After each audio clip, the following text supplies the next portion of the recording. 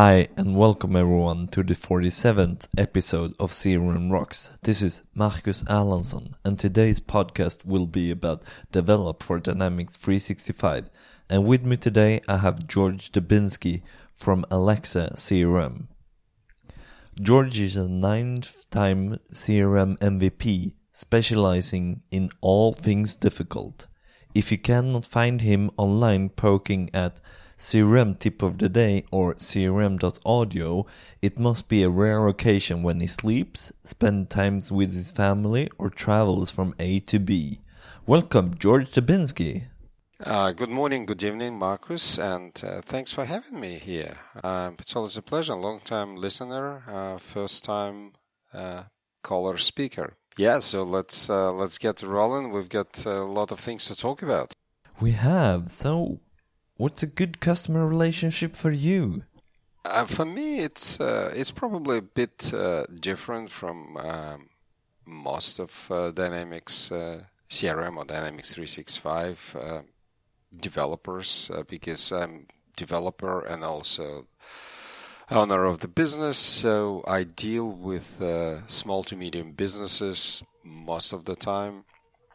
I rarely get engaged into large projects, only as external party, and that means that most of the time I spend my projects with people who actually pay for the project and pay for the projects out of their own pockets. So my relationships a bit different because when people ask for things, they are the people who actually pay for things. So when they do ask for some development to be done, then they really need to get it done in the first place. And the second part is that if it's not getting done to their satisfaction, well, they get really upset because they just paid money. So yeah, the relationship with small to medium business, it's love and hate. It's very close, but and it's easygoing most of the time, but sometimes it could be challenging. So for me, good relationship with the customer, it's about being kind of close to your customer. It's about being acquaintance, sometimes even friend with the customer.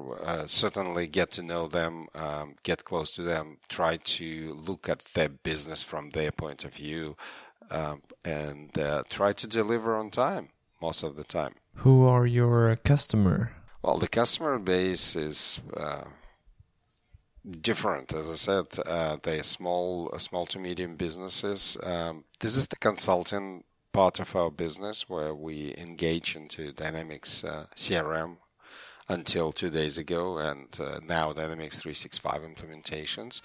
But the second part of my business is ISV development. So we've been involved for quite some time in developing Dynamics CRM portals in PHP, so we kind of ventured into this world, and then we developed and released a free WordPress plugin for WordPress. We released it about a month and a half ago, maybe 2 months ago. That's a free one based on PHP Toolkit. That it's also on GitHub, so that's available for consumption for people to go find, install, play with it. And of course, we have a premium edition that is available, will be available shortly, probably in the next couple of weeks, and that will allow people to build portals in WordPress and PHP. So that's our ISV part of the business, and then the customers are, well, all over the world. So we currently have customers in UK, US, Australia. So would love to have customers from Sweden.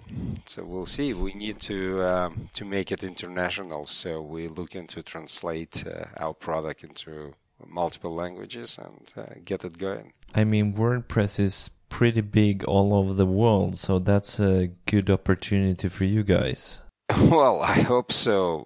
Well, sadly, when people say that, 25% of internet is powered by WordPress, 99% of those sites are pretty much one page, default hello world sites that never see the light of the day. But still, we have companies like New York Times, Cool. so running WordPress. So yeah, we're looking forward. It's different from Dynamics portals that is part of Dynamics 365. It is different. We're coming from a different point of view. We're not coming from Dynamics. So we're coming from, if you have a WordPress site and you have Dynamics 365 and you're looking to connect the two, then WordPress plugin is something that you can you can certainly use, you can look at, and just go to WordPress directory we published there. So just search for Dynamics CRM and you'll find it, and install it and give it a quick go. question: does it work with both WordPress.org and WordPress.com sites? Yes, it does, because it's gone through scrutiny to get published on WordPress.org. You actually have to go through I didn't know. They go through your code. They do the code review.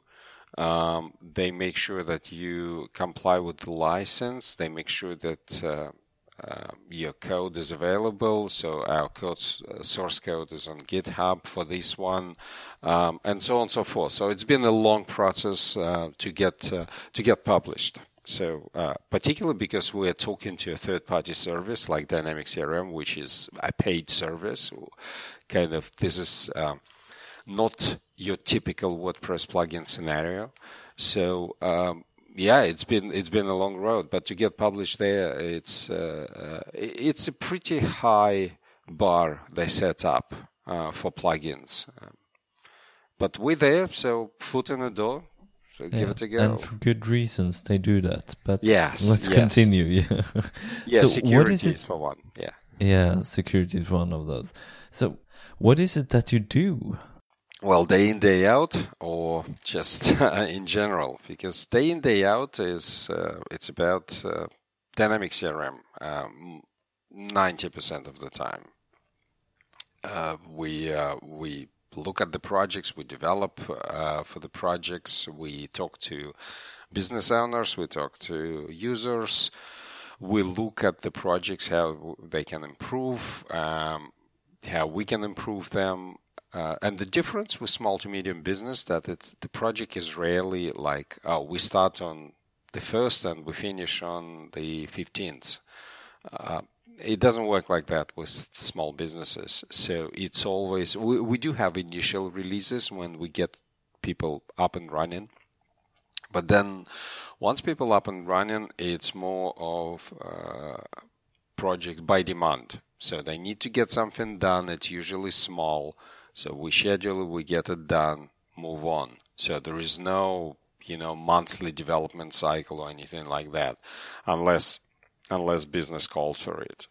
Otherwise, it's incremental, tiny improvements, which is always challenging, I suppose, to move in small increments. But that's daily life of people who deal with the small to medium businesses.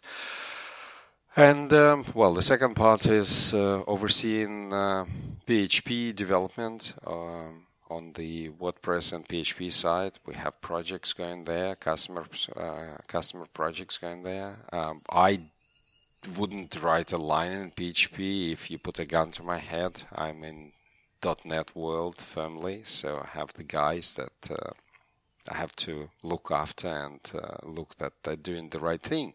As you can appreciate, it's challenging to have people coming from PHP and talking to Dynamics CRM to find someone who can be comfortable in both worlds. It's difficult.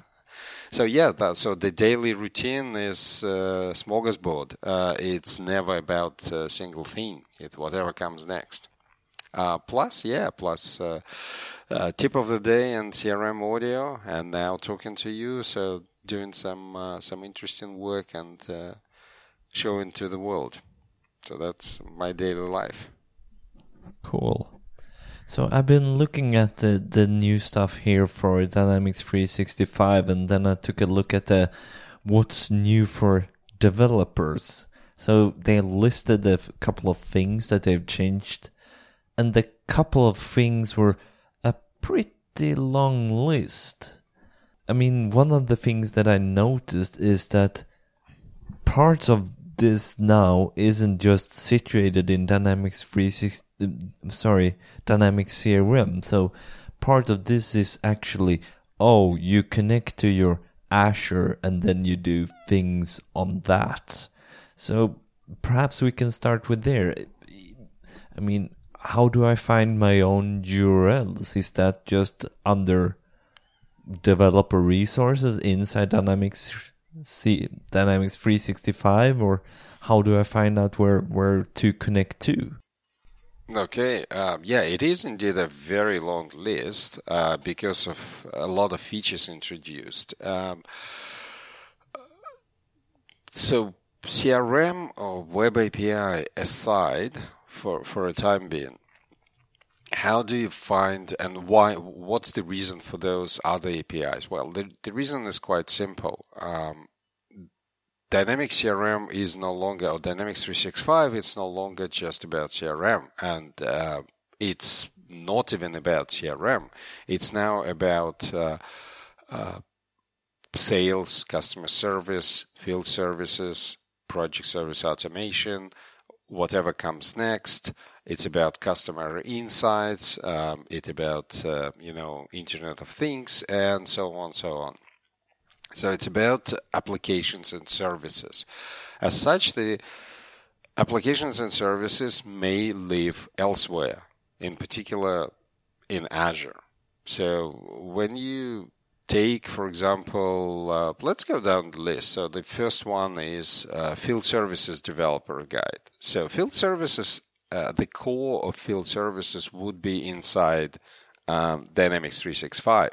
So because there are entities, there are fields, there are messages specific to field services. So you would have to use traditional endpoints. You can still use SOAP, but you would use Web API to talk to those entities and those messages.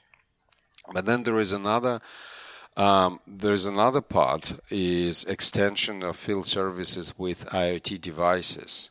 Now that part lives in Azure, and as such, the API would be in Azure. So if you go in MSDN and you can take a look at the architecture of connected field services. The architecture involves Dynamics 365 online, so it's CRM Online only. So you would have field services core that you can talk to with the mobile client and so on. But then you would have Azure account, and you would have a service bus, and you have IoT hub, and then you can have stream analytics, feeding it into Power BI, so you can have a dashboard that you can surface, and so on. But the important part of this all is that you do have an Azure account, you do have endpoints on your in your services on that Azure account. Okay, like Azure Service Bus and so on. So what you have is primarily IoT connector, and that's where you get the API reference. Again, it's a web API. I was thinking, just let me see. The IoT connector, this part lives in CRM, so you use your web API to talk to IoT connector. But I'm just looking at extending solutions, and you can extend it with any language of your choice. So you're not limited to Dynamics CRM anymore, because you will be in Azure, so living in Azure and breathing in Azure. So you would extend it. you extend your field services architecture. But as far as CRM part is concerned, you would talk to IoT Connector, which is a set of entities in CRM. Okay, so what is a scenario here that you're most likely to look at? Is it that you want to translate it to a language that isn't supported out of the box then? No. What the scenario you would be looking for is particular. Let's say you build in field services and you've got your own, data collection points. In whatever it could be a thermostat on the boiler. Okay. Or it could be temperature sensor elsewhere, or it could be whatever it is. It could be a light sensor somewhere. So you would be collecting the data from all these sensors, perhaps from around the world. So you would have these endless streams of data going into Azure, and to hook it up to CRM. CRM or field services in CRM need to understand what is this that you're collecting. So there are two parts to it. The one is a stream of data. You definitely wouldn't want to record naked data in your CRM, because it's just too much and makes no sense. Let's say you've got 200,000 sensors from around the world. What you want to do is to push them into things like Stream Analytics, and then collect them on a dashboard and summarize the data. But then you want this summarized data, you want them to push to CRM, right? And that's where this IoT connector comes into play. That's how you push data into CRM.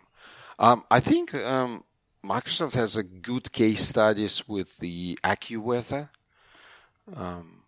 As far as okay, so they have weather data that they collect and then sort of aggregate them. That's my understanding. Yeah, okay. I don't think they talk to field services, but as far as data collection is concerned, that's how it works. So the sample is more for the IoT on Azure side, and now we're talking about, okay, then if something happens, I want a case to be created for my field technician inside of my Dynamics 365.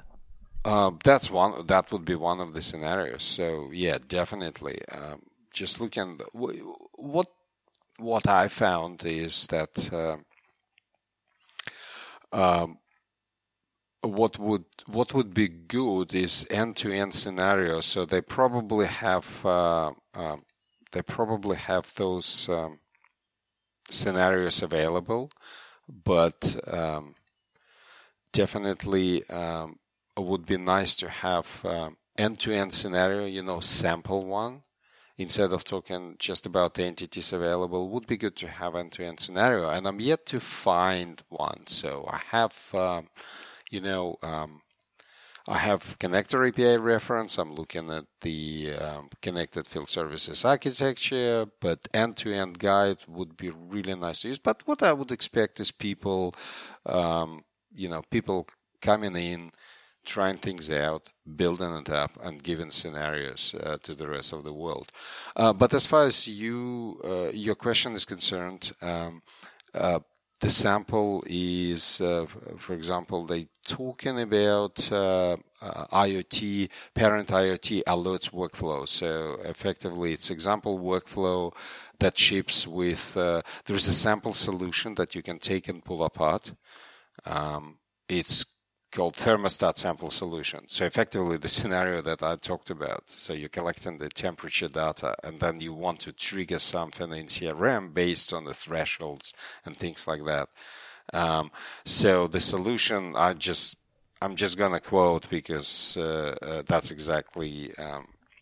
yeah, and it's pretty good if people are going to look at it later. So keep to the samples all you want, because I think that's just great. Yeah.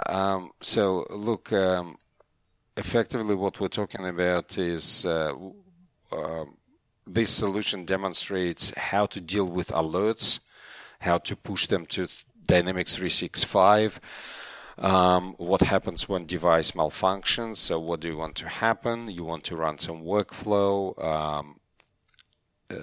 Then you can have redundant alerts. For example, if you got high temperature and your alert, and then your sensor collects data every 5 seconds, every 5 seconds you get high temperature alert. So you need to be able to filter them down, remove duplicates, and then whatever is your remedial processing is. So you should be able to react to the alert to do that. You can do stuff in CRM, and in field services you would, for example, schedule a technician on site. If you get an alert from a sensor, let's say sensor died, and you get an alert about faulty sensor, then you can schedule a technician to go and have a look, and so forth. Yeah. And I appreciate those two scenarios, because there are actually, if you think like a developer, there are two different scenarios. One is a high pressure value, and perhaps if it died, it's no value at all for a certain amount of time. And at least if you think about it from a developer point of view, those are two totally different scenarios. Yeah, definitely. Could be interesting. I mean, if your points, data collection points are critical, then perhaps you have duplicate sensors. That's one way to solve the problem. Duplicate sensors collecting the same data, then you have to deal with the duplicates, but in a smart manner. So you expecting duplicates to appear. If they don't appear, then it's bad. And then the other one is kind of, big parent supervisor thing. So you have sensors monitoring other sensors. So the variety of scenarios, or you can do it on the data collection point. So you're expecting everyone to report every 2 minutes. If someone doesn't report for 5 minutes, you have a problem. Yeah, then you have a problem. So then perhaps the tip is go look up the Azure SDK, and it comes bundled with Visual Studio, and if you don't have the latest Visual Studio, either go grab that or the latest Azure SDK, and there is stuff for dealing with the resource management, or Azure resource management, if you want to be precise.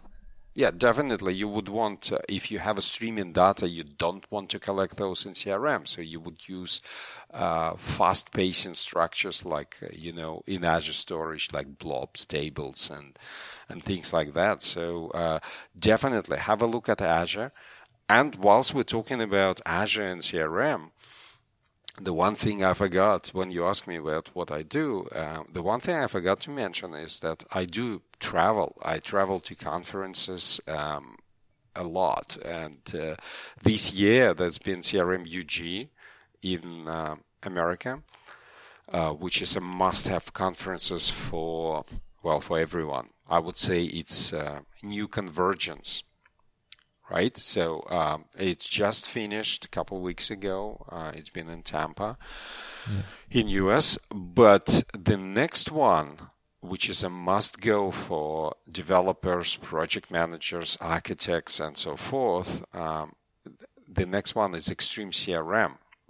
And the reason I mentioned is that I'm actually going to talk about Dynamics 365 and Azure at that conference. This year it's in Newport Beach. It's early December. So if you haven't registered yet, so go to extremecrm.com and register, and come and see us. So that'd be great. And I believe that both of these conferences are now in Europe, right? Yeah, that's correct. I think that CRM UD had their first in Stuttgart or something like that this year. So they are both in the spring in Europe, and in the autumn they're both in the US. So yes, either if you're in the US or in the Europe, you have no excuse not to attend. Exactly. Yeah, I'm looking forward to. I'm trying to get to Europe next year. I think Extreme will be in Lisbon, and Correct. CRM UG will be in Amsterdam. I'm looking forward. I just wish they talk to each other and schedule them back to back, because currently they schedule 2 weeks apart. And as you can appreciate, traveling from Australia, it's about 24 to 30 hours to get anywhere in the world, apart from Asia part, which is for us is good. It's like 7 to 10 hours. It's still a long way to travel. Plus the time zone changes. So if they schedule back to back, I would go to both. Now I have to choose which one to go to. So, which is always a tough choice, because I love the developers community around Extreme CRM, so pushing CRM to the limits. And I love CRM UG because you get to talk to end users and customers. It's just very vibrant and a wide community at CRM UG. So it's always, for me as a developer, it's always a tough choice. But I always try to speak at both. And this year, so let's go back to our subject. This year, I'm going to talk about using Azure with CRM. So going back to field services guide, definitely you would want to utilize Azure scaling capabilities and performance to deal with your raw data that you might be collecting from IoT devices. And then once this data is collected, then you want to kind of process, remove duplicates, and so forth, and push this data to CRM and deal with the end results. So deal with the alerts, raise alerts, and once alert is raised, then you want to deal with that in your field services, perhaps schedule a technician. So that's the most typical scenario to deal with. To do that, as you mentioned, you would need to know Azure SDK on one part and IoT connector entities in Dynamics CRM on the other part of the solution. And to all of the listeners, when we say Dynamics CRM, we always mean Dynamics 365. Look, I don't feel bad because as I was it's hard. I was looking at, I think, keynotes, and we actually keynote at CRM UG, and we were taking bets how many times they're gonna say Dynamics CRM. So, and the count in the keynote went up to something like 14 or something like that. So we don't feel bad. I don't feel bad at all. So it's bad. And I take a look at the documentations now for Dynamics 365, and actually, if you just read just above the headline, it says Dynamics CRM 2016, and then it says, yeah, it's December release of CRM 2016, or sorry, that was Dynamics 365, yeah. So they're themselves a little bit... it's a transition. Not sure what to call it just yet. Well, sometimes they kind of specifics. They're saying, it's a flow between Dynamics 365 and then in brackets CRM. So you don't mix it with anything else. And Azure. So, yeah, well... I suppose that's the world. CRM is not going anywhere. For those of you listeners who kind of concerned that CRM kind of disappears in the void, CRM is not going anywhere. So CRM part is just being restructured, rebranded, split into different apps. But the core CRM, the underlying structure, is not going anywhere. So the API is not going anywhere. In fact, moving to Web API, but that's pretty much it. Yeah, and as I look at it, now they've launched Dynamics 365, but I think it's mostly sales. So it seems like they're focusing on the CRM part of this Dynamics 365 release. Do you agree with me? Well, the the release is, and that's why I've been having difficulties provisioning the full demo solution. The release currently includes sales and customer service. So when you go in and provision a trial, then a sales and customer service is available. Just don't go for PSA or operations or anything like that. I think field services coming on next, probably in the next couple weeks, and then followed by PSA. So that's the idea behind this, structure of apps. When you can deliver functionality, I wouldn't call it exactly vertical. Because like PSA, is it a vertical functionality? No, it's going wide into, across the industries and across the vertical solutions, but at the same time, it's contained in what it delivers. So I would say that... So just for all those right listeners, now, PSA is Product Services Administration? Automation, thanks. Yeah, so sometimes, I even forget what, what abbreviations are about. So when you go and you provision a trial, so Dynamics 365, I'm just trying to go and see. So when you provision a Dynamics 365 trial and you say which solution you want, so currently you would have only sales and customer service, and field service and PSA coming soon. But coming soon, okay. Like we're talking about a couple weeks. So just keep your eye on that. I'm sure we'll get...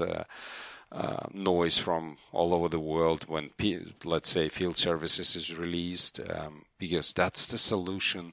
That seems to be the solution that gets most of the traction with the customer base. PSA is kind of, unless you do project style, unless your business requires projects, you would kind of look at it. It's quite big and heavy, and it imposes certain project structures.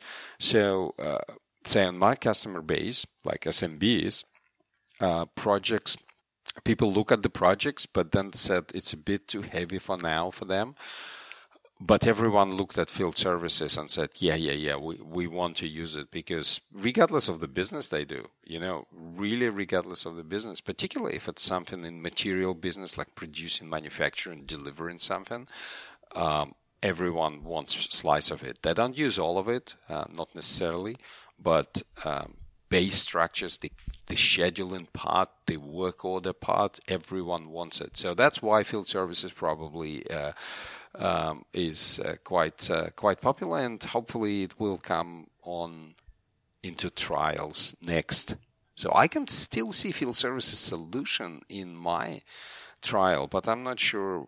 I can't provision a trial of field services, so that's probably the difference.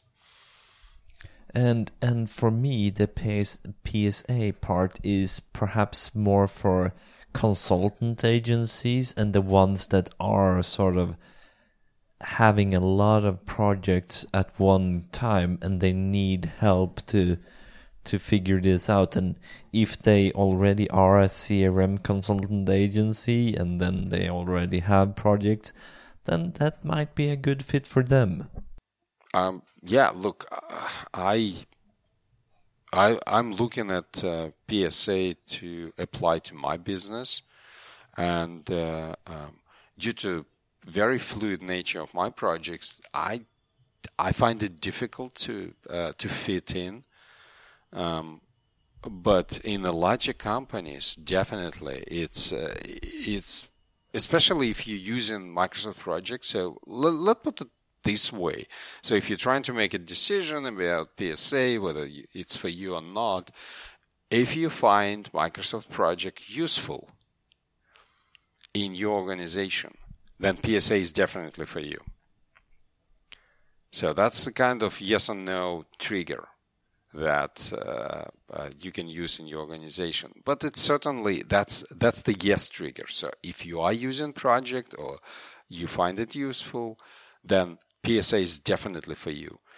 If you're not using project or you don't find it useful, PSA is still maybe for you. You have to look into it. You have to drill in details and see if it fits into your projects, if you can integrate it with field services, because field services and project services, they are now based on the same resource entities structure, which is new appeared in 2016 and now in Dynamics 365.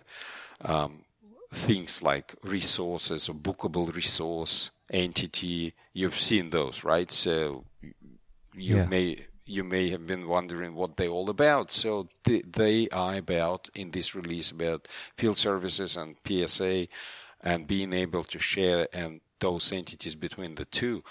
Hopefully, I mentioned it a few times before, hopefully those entities will come to the developers so we can use them in our scenarios as well.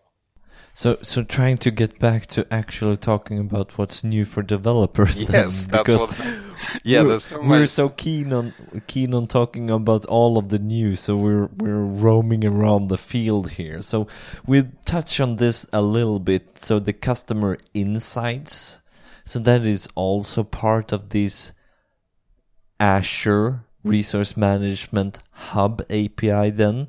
So that's again go to your Azure SDK and the connector side is on CRM. Am I correct?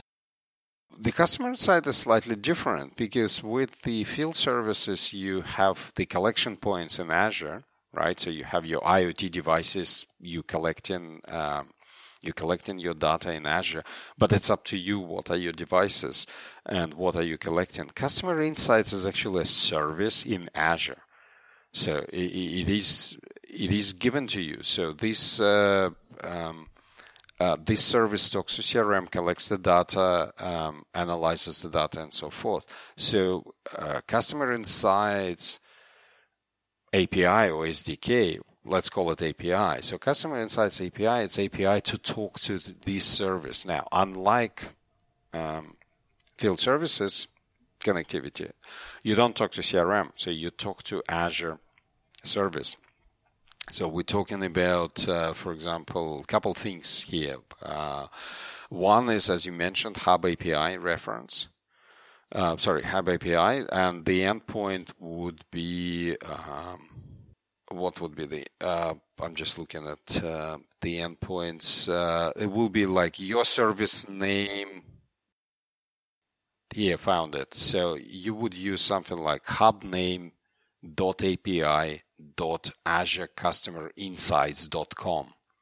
So very similar to CRM. So you have except that instead of crm.dynamics.com, you would use a hubname.api.azure-customer-insights.com. So Azure Customer Insights, that's the Azure part of the Customer Insights service. So just to be really clear here. So if I have contoso.crm.dynamics.com, so in Hub Insights that would translate to whatever name of your hub is, could be contoso hub.api.azure-customer-insights.com. So that means that I have to look up what my hub is called in Azure then. Correct, yes. So if don't I see just any sign discovery services around that. But so if I just sign up for a Dynamics 365, do I then get an Azure RM as a resource management portal along with my login then? That's my understanding. Yeah, you would get. You do need Azure subscription. So Customer Insights, okay, so as any of these Azure-based services, these services need subscription to live in. So CRM doesn't give you that subscription. So you have to give, when you configure customer insights, you need to provide a subscription, an Azure subscription where the customer insights is going to live in. Right? Okay. And this one, what you need is it creates Azure storage is one of the choices. You need to store customer insights data somewhere. So Azure storage would be the one to use. I'm just looking at the configuration. Look. Documentation for Customer Insights has a step-by-step guide how to configure, how to add data sources, how to add Dynamic CRM Online as data source. Keep in mind that the way I see it is that Customer Insights is a service, right? And Dynamic CRM is just one of the potential data inputs into this service. Yeah. What it means is that you could have input. I'm not sure if it's available now, but in theory, you could have input into Customer Insights data service from elsewhere, like, for example, from operations. And you probably would be, like purchasing patterns of the customer, that would be in operations, right? So this is something that you really want to explore and look at and be comfortable with configuring different data sources, because that's your data collection point about your interactions with the customer. And so currently so there are that means that if you are an ISV or something like that, then perhaps you need to publish. If say you're developing this temperature measuring thing in the IoT hub, then perhaps you want to push the data both to Dynamic CRM, some of it, and some of it you want to push it to the customer insights. So then you have to know both the CRM endpoint and the endpoint for the customer insights then. That's what I'm looking for. I'm kind of too early to tell, because I'll be honest, I haven't looked into customer insights, the API at the great level of details. Difficult to tell yet what the scenarios are. This is something I do want to talk about at Extreme CRM, for example, extensibility and so forth. Customer Insights takes the data in. How to configure the data source to be consumed inside Customer Insights, I don't know yet. But the way it's structured, most certainly you can pull in data from CRM and from transactional systems, and then you can profile each customer. So absolutely, you're definitely on the right track with the data collection point. So you want to collect your data about your customer, and you want to this data. You want to make Customer Insights be aware of your data sources. And then Customer Insights would pull in this data, do what Customer Insight does, the magic, and present this data in dashboards and, build the customer profiles and things like that. So this part is definitely documented. And it does say that in the current release, Customer Insights supports the following data sources: Azure Blob Storage and Dynamics 365.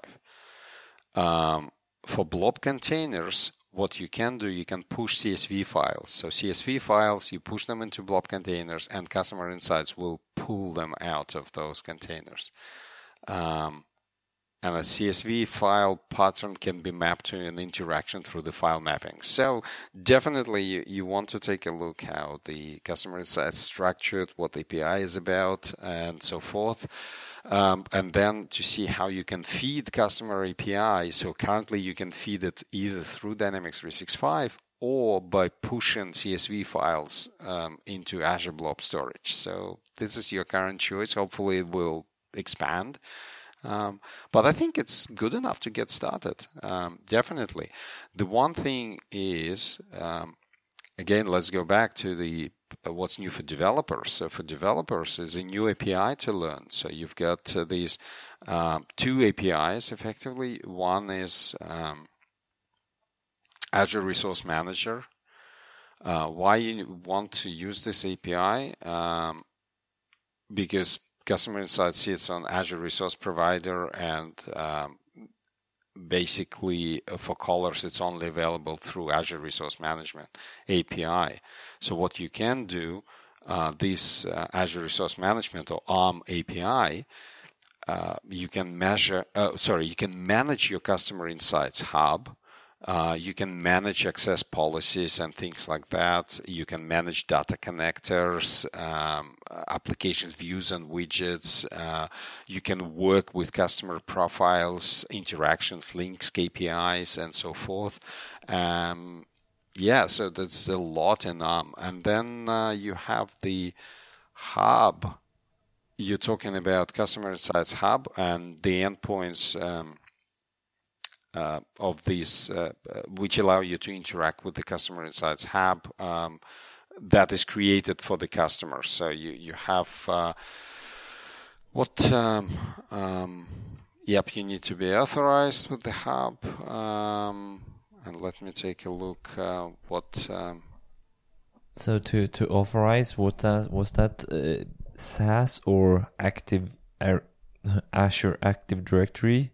And actually, SaaS both, I believe. Hold on. I think you can choose. It is. It does support both. So SaaS or shared access signature tokens, and you can also use Azure Active Directory. So, with the token-based authorization, you can effectively enable exchange the shared access signature. Shared access signature is very easy to set up. So effectively, it's like a equivalent of a key exchange. You say, here's my key, let's trust each other, done. This is the way now, for example, if you want to publish from CRM to Azure, have a plugin that pushes data to Azure Queue, for example. To set it up, used to be a very painful process of setting up through ACS, so Azure Control Service. I think it's Azure Control Service. Anyway, Access Control Service. Something like that. Yeah, it was really painful. So now it's very, very easy. So you say, I want to talk to X. Here's the key. Here's the SaaS token. Done. Very easy to set up, and that's the way, if you have two services, that's the way you want them to talk. And then there is an Azure Active Directory, which effectively enables end-user authentication. Yeah, so that means that you can have both a user or act like a user with the Azure Active Directory, or you can have this sort of more server-to-server based connections where you don't really have a user to authenticate as or act on behalf as. Yeah, that's exactly my understanding of the current structure. And for Azure Active Directory, you need an agent or a user who will be prompted to authenticate. So your service will never see a username or password. The service will get the token. So user effectively will be asked, is it okay for this service to access a resource, or in this case, Customer Insight, on your behalf? And user say, yeah, sure. Put in username, password, and service gets a token and they access it. But if you have a service side, and that token does expire and stuff like that, so that's why it doesn't really fit for the server side part. It's really not designed to be stored. When we mentioned to Azure guys that, look, until you give us server to server, we're just going to store tokens. And they were not happy about it, because this is not the way API is designed to work. It's a bad idea. It's like storing passwords in open text. Storing tokens with the refresh token, that's pretty much on par with storing passwords. So it's not a good idea. But hey, Hub API aside, and going back to Web API for CRM, we now do have server-to-server. This is one of the things that I personally am very excited about. And yesterday I did publish a sample on Tip of the Day, how to write a console application that can use server-to-server authentication in Dynamics 365 online to talk to your CRM. So now you can take this console application, publish it as a web job, and have your process running on a regular basis. And there is no username or password exchange, so your service can talk to CRM and coming in as a new type of user called application user.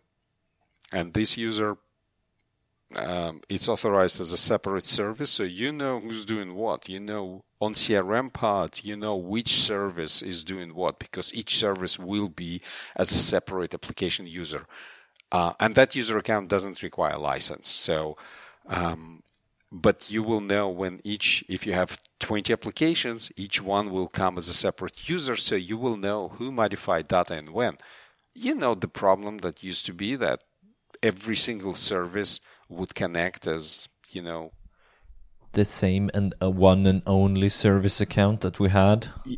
Yeah, the worst case scenario would be CRM admin. Yeah.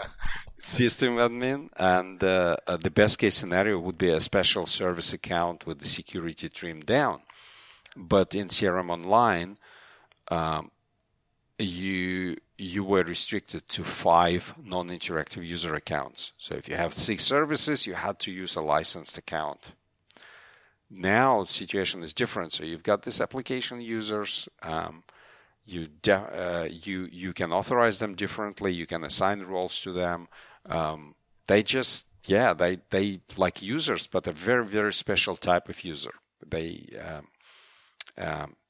There are 2 parts to it. So you create user, you authorize in Azure, you authorize your service to access CRM, and off you go. So the process is very straightforward. I'm quite excited about it.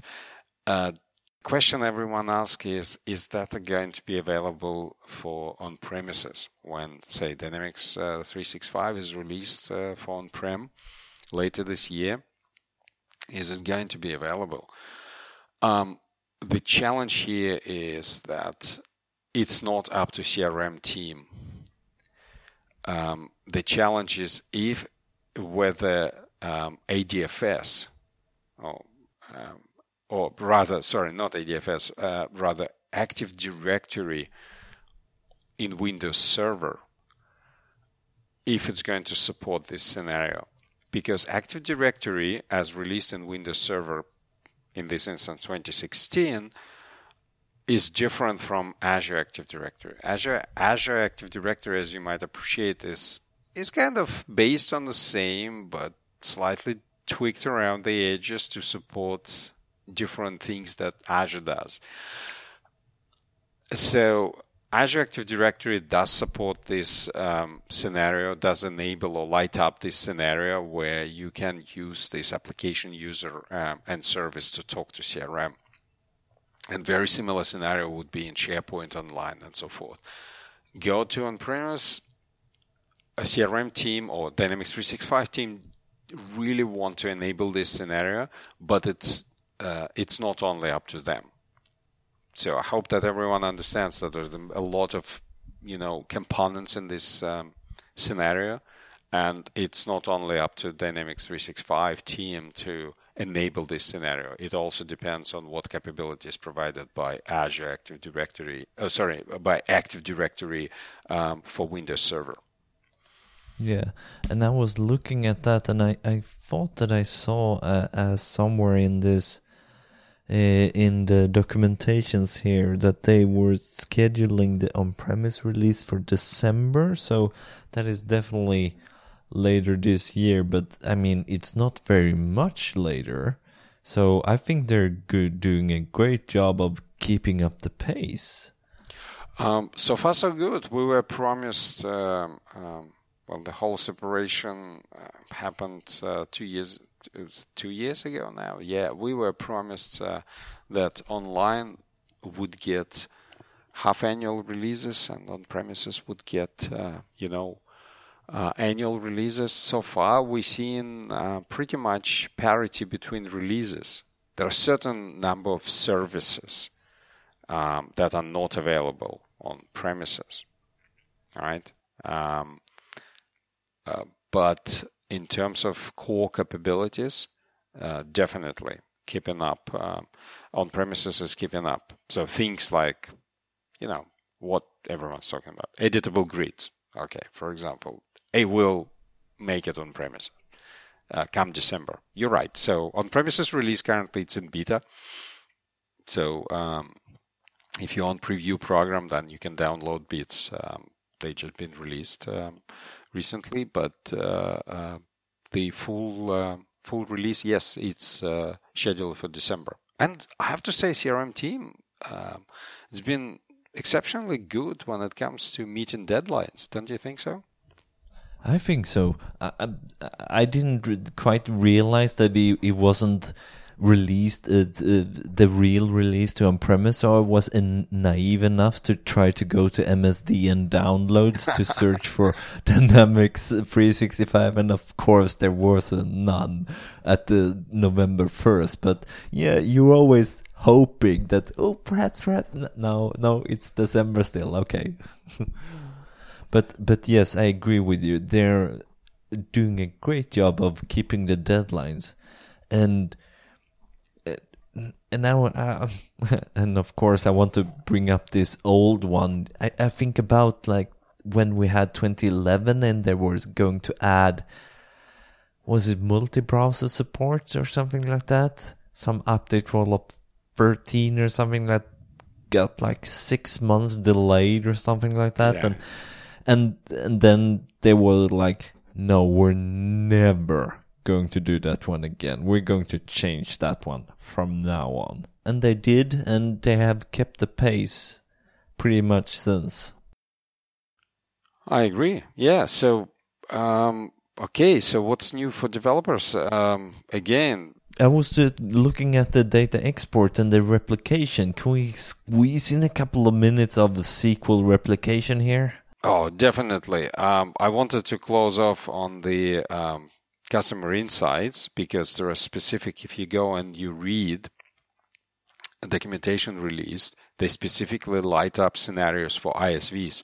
So if you're kind of ISV and you developer, you're ISV, and you're wondering what are the scenarios for me, because they kind of taken over the world, no, there are specific scenarios where ISV can build and configure models for different domains with data connectors. And you were right earlier when you said, well, as a customer, I want to collect different data about my customers, and that's where ISV comes in. Your customers are different from my customers. You want to collect different data from what I want to collect. That's where ISV can come in and collect specific data about the customers and develop solutions. So definitely, there's a lot of points where ISV's developers can utilize these customer insight services and extend those. So now, data extraction. That's a cool one. Definitely. I think so too. It's been a long time in the making, so to speak. Effectively, in a nutshell, do you want to... let's talk about what it is in a nutshell. Start there. Go for it. Yeah, in a nutshell, what you can do, you take your CRM data and you push them to SQL. That's pretty much it, right? But imagine it is short and simple, but it's huge. It is. It would be. So, again, it runs in Azure. So, what's the official name? Data Export Service. That's what the official name is. That's what it's called. Yep. Okay. So, effectively, what it gives you is ability to replicate your Dynamics 365 data to an external SQL database. the scenarios it lights up, the first scenario it lights up is reporting. Because you and I know that Fetch reporting, XML and building reports isn't very sexy at all. Report Wizard doesn't generate particularly sexy reports, no. We all know that reporting is pain in the neck, and I mean using reporting services. It works in a lot of scenarios. On premises, people do wonderful things. For online, not so much, because you using Fetch XML, and there are a lot of limitations comes with it. Performance is not always what we want it to be. So what people been doing all this time for larger deployments, people been pulling data out of CRM, either pulling them into CRM on premises, and then running reports on premises, or they were pulling data using SSIS connectors or Scribe or something like that, pulling data into SQL and then building reports and running on SQL. So now we have an official way for fast export of your CRM data into external SQL database. So it's add-on service. The interesting keyword for me is replicate. They're not just talking about one-off pulling of the data. They're talking about ability to replicate. What it means is that this service understands incremental actions. So it would use CRM API to ask for the deltas. So it will be extremely fast. Like, give me the entities that changed since last time. So it will be very efficient and fast. It does synchronize the schema, Dynamics 365 schema, with your SQL Server schema, and it synchronizes it on continuous basis, so delta changes. For developers, so that is pretty good. I mean, then you're not just synchronizing the data, but the schema as well. So if you're adding an attribute or adding in a total new entity, that will just go into the replication without you changing it. And that's so good. Yeah, it is very good. I'm not sure if scenario when you drop an entity it would light up. Perhaps not then. Perhaps this one you have to do by hand. But if your existing entity schedule it for replication and you add an attribute, yeah, it will add a SQL Server column pretty much straight away. So you do create what's called export profile. Effectively, you define what you want to synchronize, and as part of the export profile, administrator provides a list of entities. So when you add a new entity, you actually have to add it to a profile for this entity to be synchronized. And then once you activate the profile, off you go. This is really exciting. I'm not sure what's new for developers, because this is kind of more administrative thing. Yeah, I know. That's what I mean. It looks like they have a managed solution for this, that you import this and then we have this, you go next, you select a couple of things, you add your Azure keys and the URLs, and then off you go. Yeah. So to me, this is not so much developers as administration topic, but it's quite exciting because it lights up so many scenarios for developers. Imagine what you can do with this data. Now you no longer have to do anything. It's just very fast and efficient. If you always wanted to have your data on the side to play with, here you go. So again, it seems to be a recurrent topic. I feel sorry for some of the ISVs that been specializing in doing exactly that. But I guess that's the world we live in. Sooner or later, Microsoft comes along with a solution that overlaps with whatever you created and been using for years, or your customers been using for years, and now there is a native solution. And you can just hope that they bought your stuff and not developed their own. Yes, exactly. The one thing that as developer, and I encourage developers to go and have a look at it, at the part of this solution.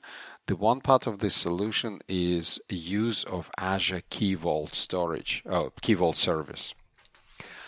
This is something that people quite often ask, well, why would I want to use it? How would I use it? And so forth. What is it for?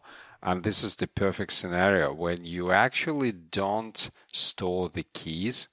So to communicate with the service, for CRM to communicate with SQL database, for example, right? Or for this service to communicate with CRM,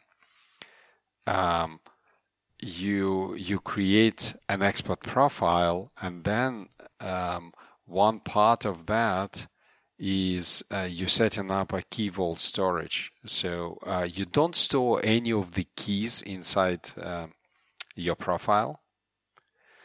The keys that are required to communicate with, say, SQL, you store in the Azure Key Vault. What it gives you is ability for your security administration in your organization to have a control over the key storage.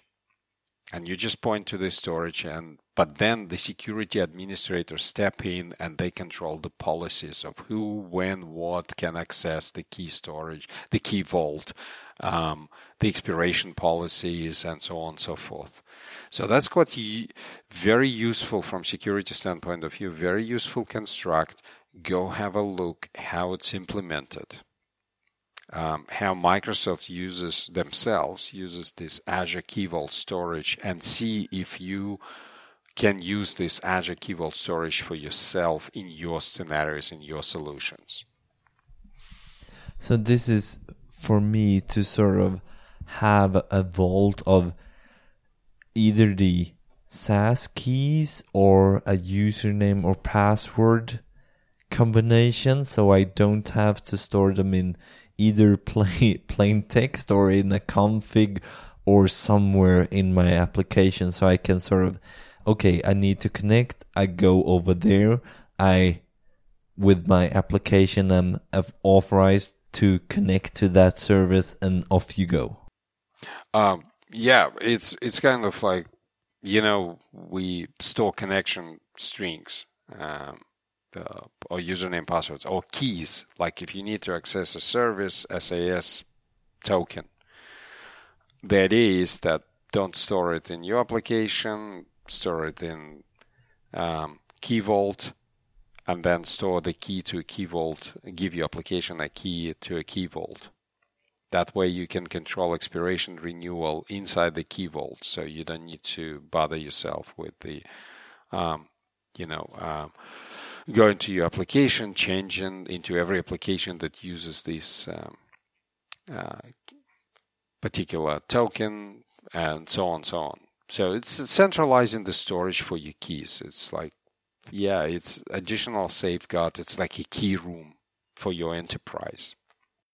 I mean, it's like these password managers that I use. So I have a password to that, and then I use that to log on to every other service that I use on the internet. So I don't have to remember more than one password, but I have unique password to every service on the internet.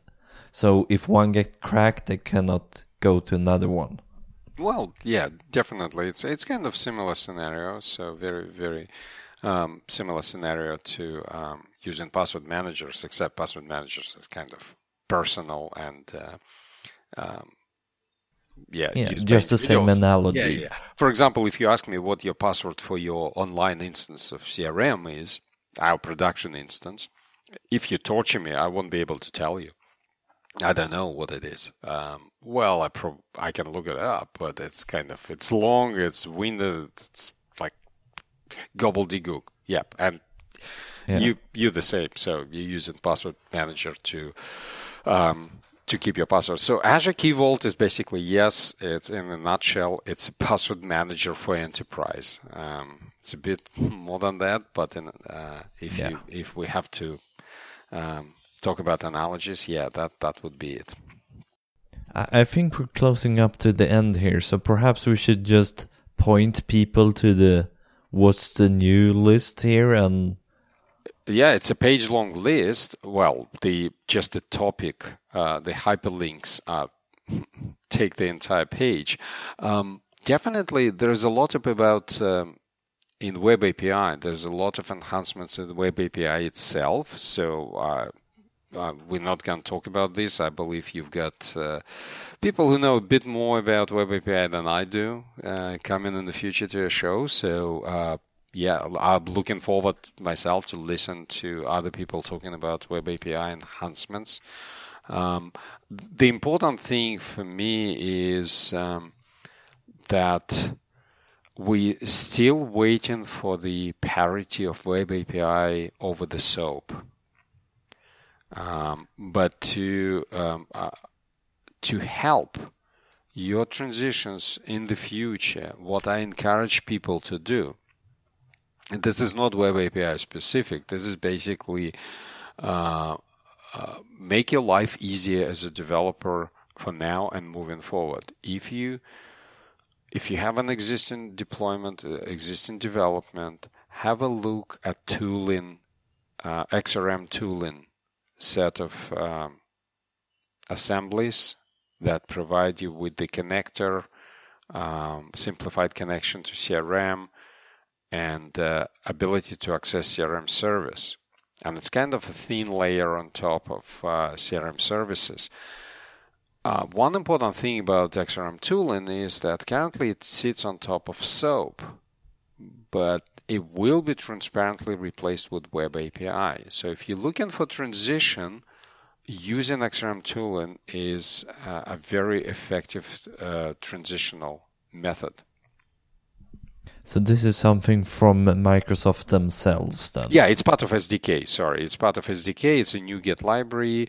So if your application, for example, if you write an application which is WPF application, prompts user for their CRM, username and password, do not please stop inventing your own dialogues, prompting user for their CRM, username, password.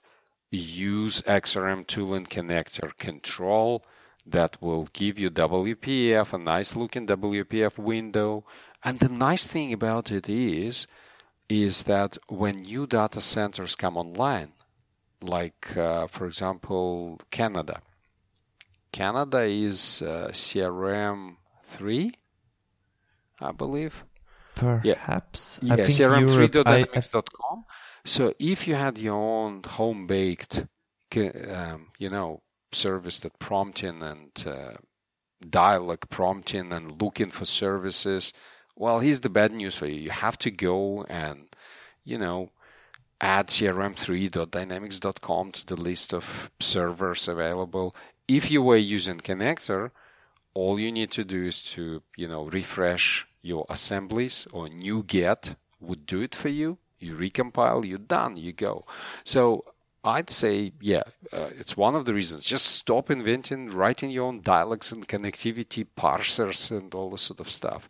And the good example I can give you, everyone uses XRM Toolbox, right? So everyone does. Let's admit. We do. Right. So XRM Toolbox, it uses a connector to XRM Tooling connector to connect and manage your connections. So this is a good example where people use this connector. So I'd say, if I have to talk like for 5 minutes, which I just did, about what should you do in the short term to help you with the migration from SOAP to Web API, I'd say look at the XRM tooling as the way to smoothen your transition. If you start a new development, I'd say don't look back, just go for Web API and just go for it, right? The challenge is on the server side, so if you're writing plugins and things like that, but the parity will come. So sooner or later we'll have 100% coverage, and then SOAP API will be truly deprecated, which it is now. It's officially deprecated, but it's been deprecated for an entire version now. Yeah, though they're not saying which release they're removing it. So my guess it will sit in deprecated state for a couple years before they start pulling it out. I mean, there's been so much development on SOAP, so that will probably be taking a long time, but well, that's that will exactly be for next time then. Yeah, and that's exactly what I've been talking about with this tooling connector, because with the tooling connector you can transparently replace your organizational service. Because tooling connector does implement org service, so you can replace the entire your entire custom grown org service objects with the XRM tooling, and do it very, very efficiently, because at the moment tooling connector does use SOAP, so it slots in very easily. But the time comes and tooling connector will be rewritten to use Web API, and then your code will just recompile. So yeah, have a look at that. And yeah, great. Yeah, and we didn't talk about it. I assume that that's topics for future conversations. Like as a developer, I'm curious now how you talk to editable grids, for example. Can you talk to them? Do you mean like on the client side? Correct. Yes. I think there's a new events for them. So you have this select event, and then on change event, and on save event for the editable grids. Okay, yeah. Oh, definitely. I can see client reference now. So their new XRM dot. Oh yeah, you can access something. Services that you can attach to the events, and then you will be getting notified when all of that events happen, so you can add your own code to that. So if you have some checks on the client side that you want to add, then you probably want to add that to the on-save event. Yeah, speaking of the client side, I'm looking at that finally CRM started to open native mobile clients capabilities to the developers as well. I'm looking at there is a new xrm.utility.get barcode value. So you get a latest value of the barcode scanned with the camera. So you can do like product scanners. Cool. Yeah, so for the mobile devices, that's really, really cool. So you can now like have a CRM form, and on CRM form you can actually get the latest barcode scanned with this phone. So which is cool. So again, it's enabling some scenarios we haven't thought about. Yeah, and with, I think they added a couple of references to the offline capabilities as well. So you can create or modify entries offline now.